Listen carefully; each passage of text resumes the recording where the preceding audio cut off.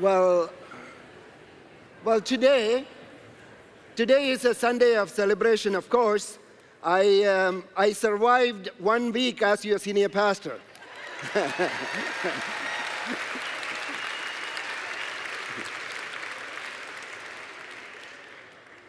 I didn't think you would go to this extent to celebrate it, but thank you.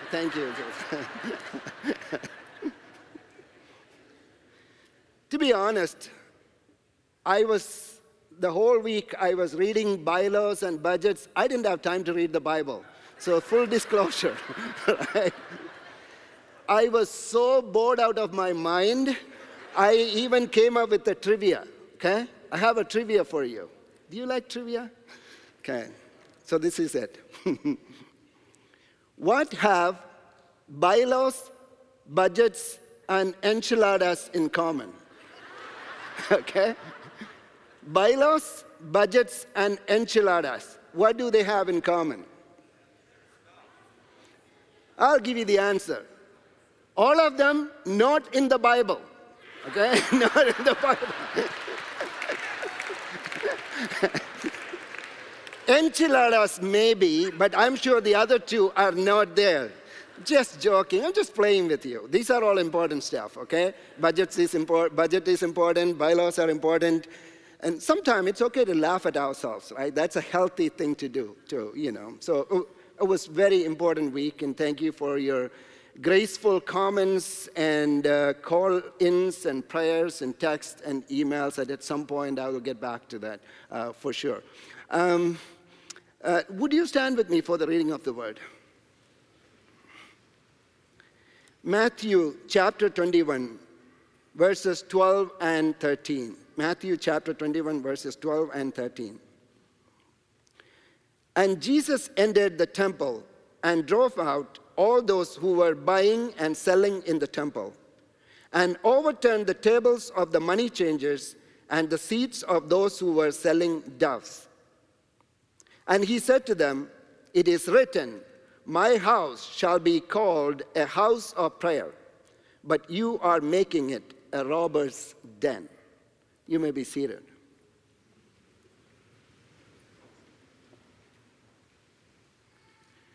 BC 165, a young man named Judas Maccabeus was marching a small army through the streets of Jerusalem.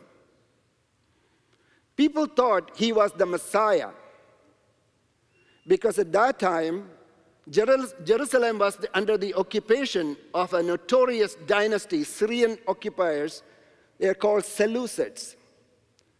And in the Seleucid dynasty, one of the most notorious was Antiochus Epiphanes IV. He was kind of the Hitler of that era. He killed the Jews, just like he killed many other people. But he captured Jerusalem, and he defiled the temple of Jerusalem by erecting pagan idols. And just to spite the Jews, he sacrificed pigs on the holy altar. Now, that's the worst you can do to a Jew. Now, people needed a savior. Then Judas Maccabeus, who was the son of a priest named Mattathias, and a few of his brothers, they created a rebellion, and it slowly gathered momentum. And eventually, they marched the street, BC 165, and as they were going to the temple to recapture the temple, people cheered them on both sides of the street. And they put their coats on the street. They put palm branches or branches on the street. And they cried out, "Save us now, save us now," which can be roughly translated in Aramaic as Hosanna, Hosanna, Hosanna. Hosanna is not just a shout of celebration, it is also a cry for help. It is both praise and prayer at the same time.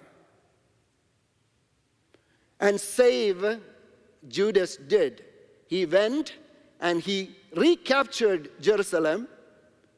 He cleansed the temple, and he rededicated the altar for the holy God. Now, this is what the Jews celebrate today as Hanukkah. You know the Jewish festival Hanukkah. What I just told you is the story of Hanukkah.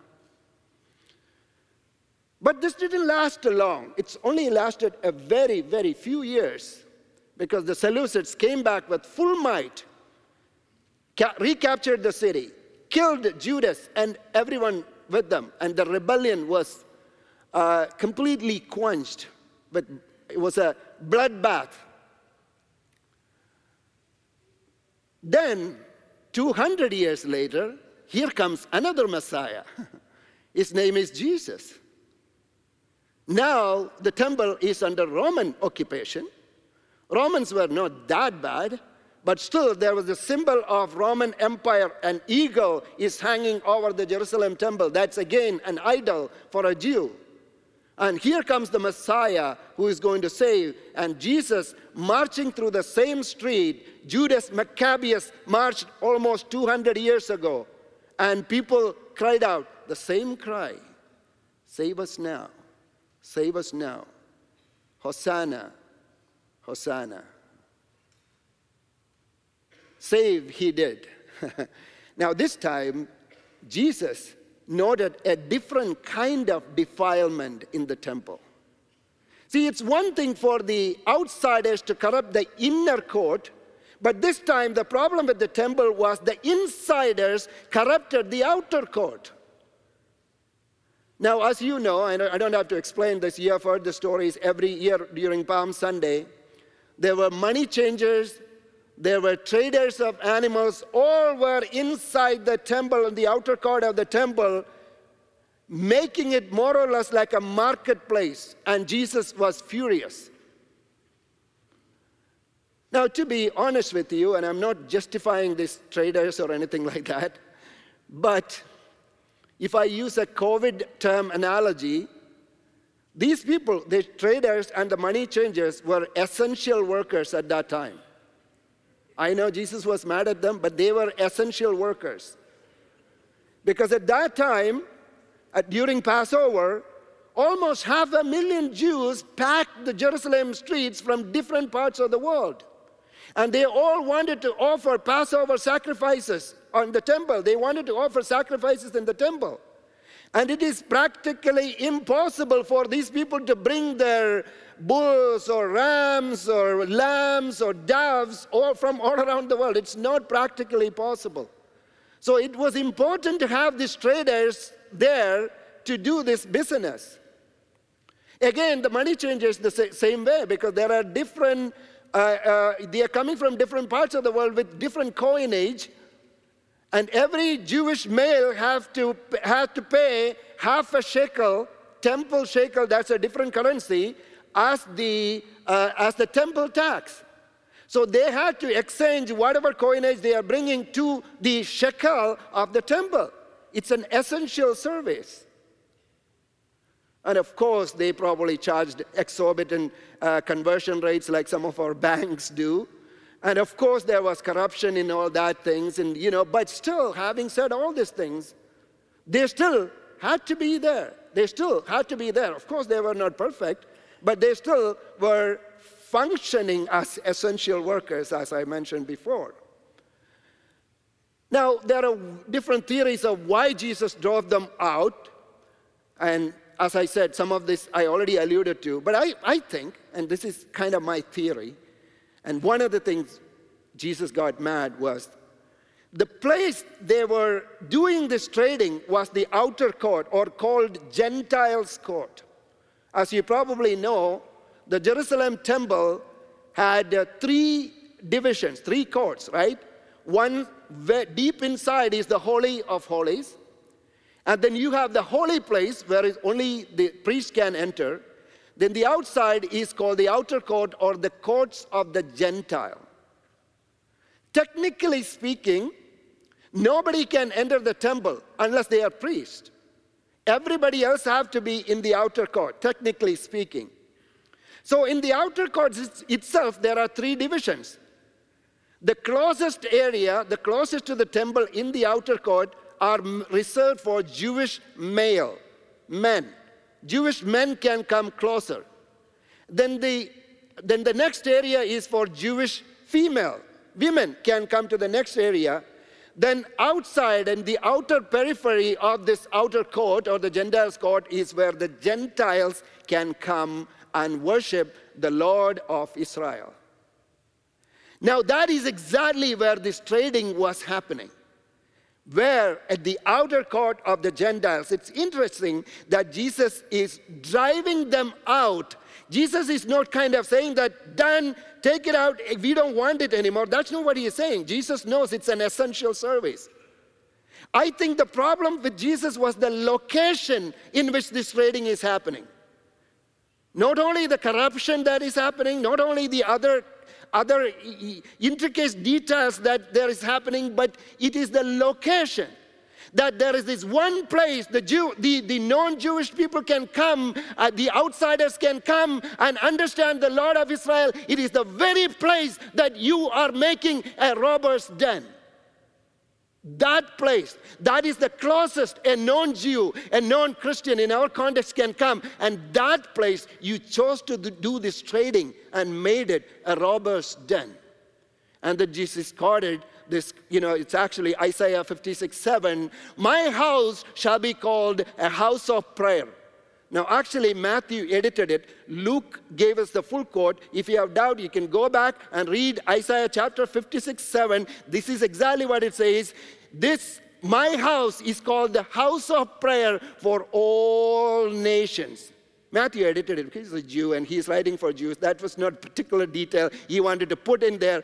But Jesus was furious because my house is called the house of prayer for all nations. It is not just for Jews. It is not for Jewish male or female. It is also for the Gentiles who don't know the covenant. But that's the place, that's where you are doing the trade. So here you are, the outsiders, like the Seleucids or the Romans or the Greeks, they corrupted the inside of the temple. They sacrificed pigs on the altar. That's one thing. But you, the insiders, you, the Sadducees, you, the priestly class, you corrupted outside. Where? The only place for redemption of a non-Israel. Now that is the challenge. The location is the challenge. I'm not going to preach on this house of prayer because I have preached so many sermons on that house of prayer. I can easily recycle one of my sermons today, so it's not difficult, but you have also heard many sermons on the house of prayer today. So this is what we are going to do. We are going to live the sermon. We are going to do an exercise, okay? Like I said, I didn't get time to read the Bible. So we are going to do this sermon together, okay? This is what we are going to do. In a minute, I'm going to invite Asbeth Bedekian, who is the chair of our prayer ministry. He's going to give you some instruction, okay? So we are going to go outside the outer court of our temple. And I don't know, many people have come to this church and they come here, they sit here and they go back.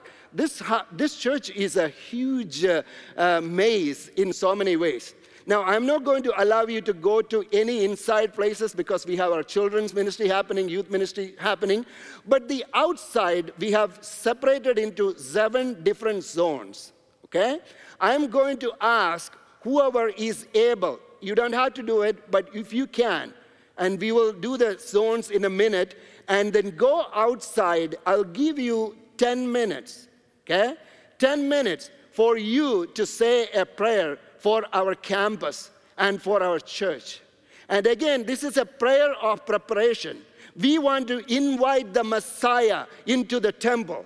And we want to make sure that this is not a robber's den. We want to make sure that whatever barriers out there which is preventing people from coming to this church, stepping into the campus, has to be broken. And that can be done only through prayer. And only then it will become a house of prayer. Okay? So here are the prayer prompts. I hope it will be on the screen. Yes. This is what I want you to pray. Whether you're staying here, whether you are going out, and I recommend that if you can, please go out. Make sure that you carry the stuff with you, but make sure that you come back too, okay? I'm watching you. I know. This is not the time I want all of you back, okay? Then we will close. And I'm going to make a very important announcement after. I'm holding on to that announcement so that I want you to come back just to hear that announcement. Then we will close in prayer. So I'll give you 10 minutes. This is the prayer. Prepare our campus. Prepare our campus to welcome the outsiders. And prepare our minds to welcome the generations. That's a problem in our church. Our younger generation, and it's a mental block. I don't think it's a serious theological issue. It's a mental block about us, them, the history, the past, the future. It's a mental block. That's why I thought, prepare our minds. This is not just a prayer for outsiders. It's also a prayer for us. Our minds to welcome all generations into our church. And then prepare our hearts to welcome a new revival. There is this rumbling of a revival I can hear all around in Pasadena. Now, this is not a revival in the sense that, people speaking in tongues and swinging in chandeliers, and that might happen too. I don't mind. But I'm talking about a different kind of revival, where our hearts will be completely transformed, and the Messiah will enter the house. And that is the real revival I'm going to look for. So, I'm going to invite Asbeth. Give us some direction, Asbeth. Good morning, church family. It's really wonderful. As I was just sitting here and watching this unfold, it's really an emotional morning for me and many others. I know people 25, 30 years that have prayed for Lake Avenue to become a house of prayer. And it's a powerful moment. It's a historical moment, church. And I thank you for engaging yourselves to become that house of worship. So I'll give you some instructions. As Pastor Matthew said, we will be in 7 areas in the courtyard areas. And we will remain in the courtyard areas. We will not go into buildings because there are other children's ministries happening at the same time. I'm going to ask all the leaders to come up, please, with your signs. So we have 7 sections. Each section has 2 team leaders. They will escort you to that particular location, give you a quick instruction, and we'd like everyone to participate, everyone to pray. God hears all our prayers. We can just have an orchestra of prayer together. At a given time, they will ask you to come back, and please do come back because we want to triumphantly close the service this morning. So we're going to start with section 1. To my left, to your right, that far section. Leaders are Lori and Henry. If you can start going up. Each section will go to the left of their section. Yeah. Please follow the leaders from that section, that area. Each section is assigned a specific spot. Make sure that you stay in the specific spot. And also listen to this carefully. My cell phone, it says 10:28. And I would really like you to be back by 10:40. Okay, 10:40, we are going to restart. That gives you 2 minutes for transportation and so then balcony, 10 minutes. Balcony, we have Cassandra and Gary. Yes. So if you can gather, we're going to exit from that far side down the stairs to the parking lot, please. Whoever is going, make sure you grab your belongings just in case if you misplace or something, okay? All right, next one will be right here, Alan and Crystal. And they're going to the Hutchins Hall. So if you can join that section. Next one will be Martha and Norma, the far right-hand side. Norma has her sign. You will be right in front where the welcome area is by the stairs. So if you can follow Martha, please. Next one will be Lisa and Ruth. You can exit. They will be in the lower level where those umbrellas and the tables are.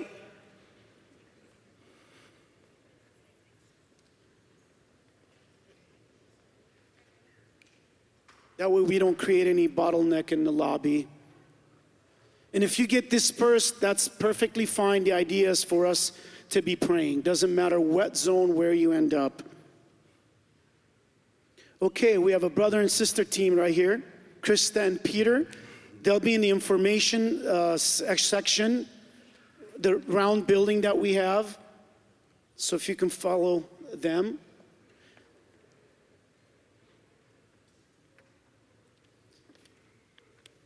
And I saved the last for Jan and Jeff. Do take a few more minutes. They'll be in the coffee area. You know what? Maybe it's a better idea if you bring your team this way and go out that door. I think we won't create a bottleneck. So 10:40, we will be back. And for those of you that are staying here, Lois Caston will lead the time in here. Maybe you want to congregate more forward, and we'll have Lois conduct the prayers in here.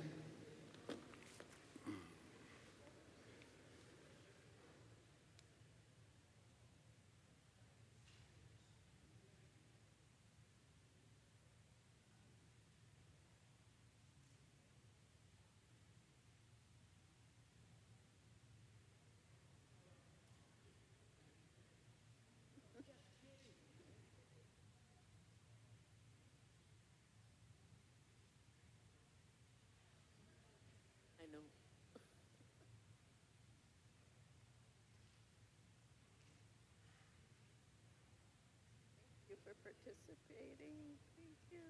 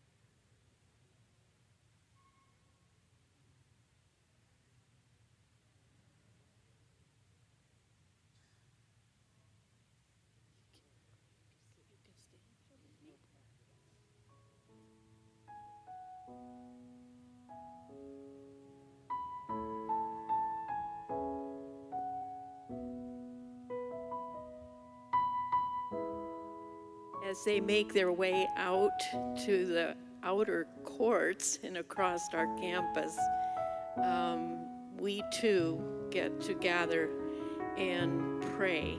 Now, I'm not going to pray. I'm going to ask you to pray. So the first thing we're going to pray for is to welcome all nations into our church.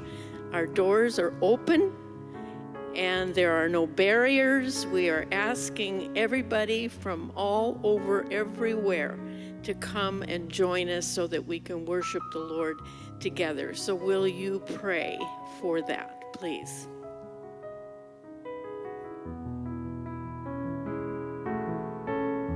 You can pray out loud. Let's make it a concert of prayer. Just lift up your voice and pray.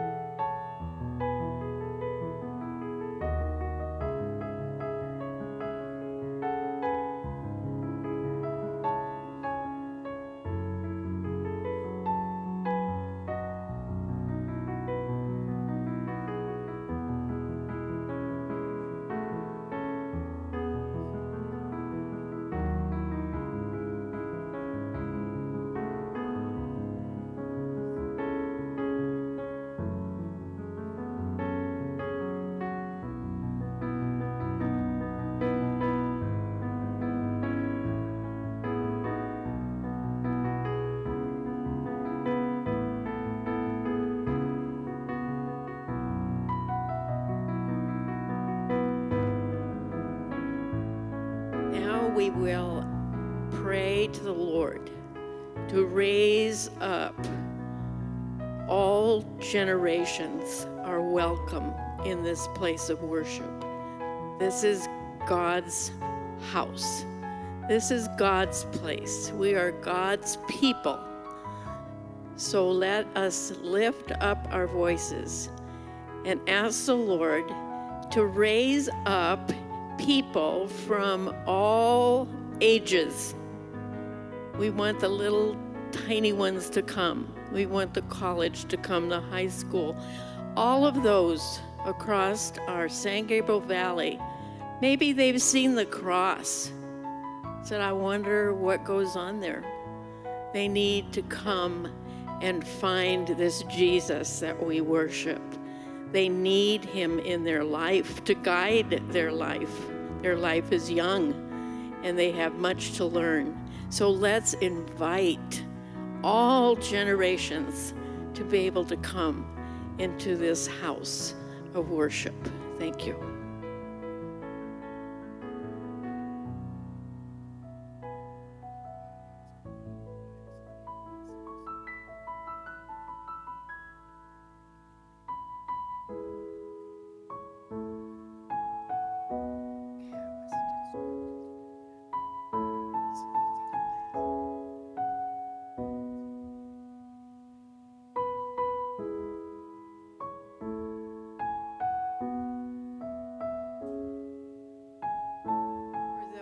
At home,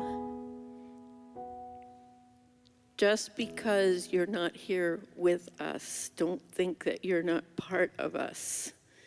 So we ask you to pray too, along with us. We thank you and praise the Lord that we can be here today, all of us together, whether you're online, whether you're here in person, whether you're out walking on the campus, whatever. We're just praising God that we are one in the Lord. And now we're going to pray for revival. Oh my, I need revival in my soul. Do you need revival in your soul? Let's pray. Revival for all of us.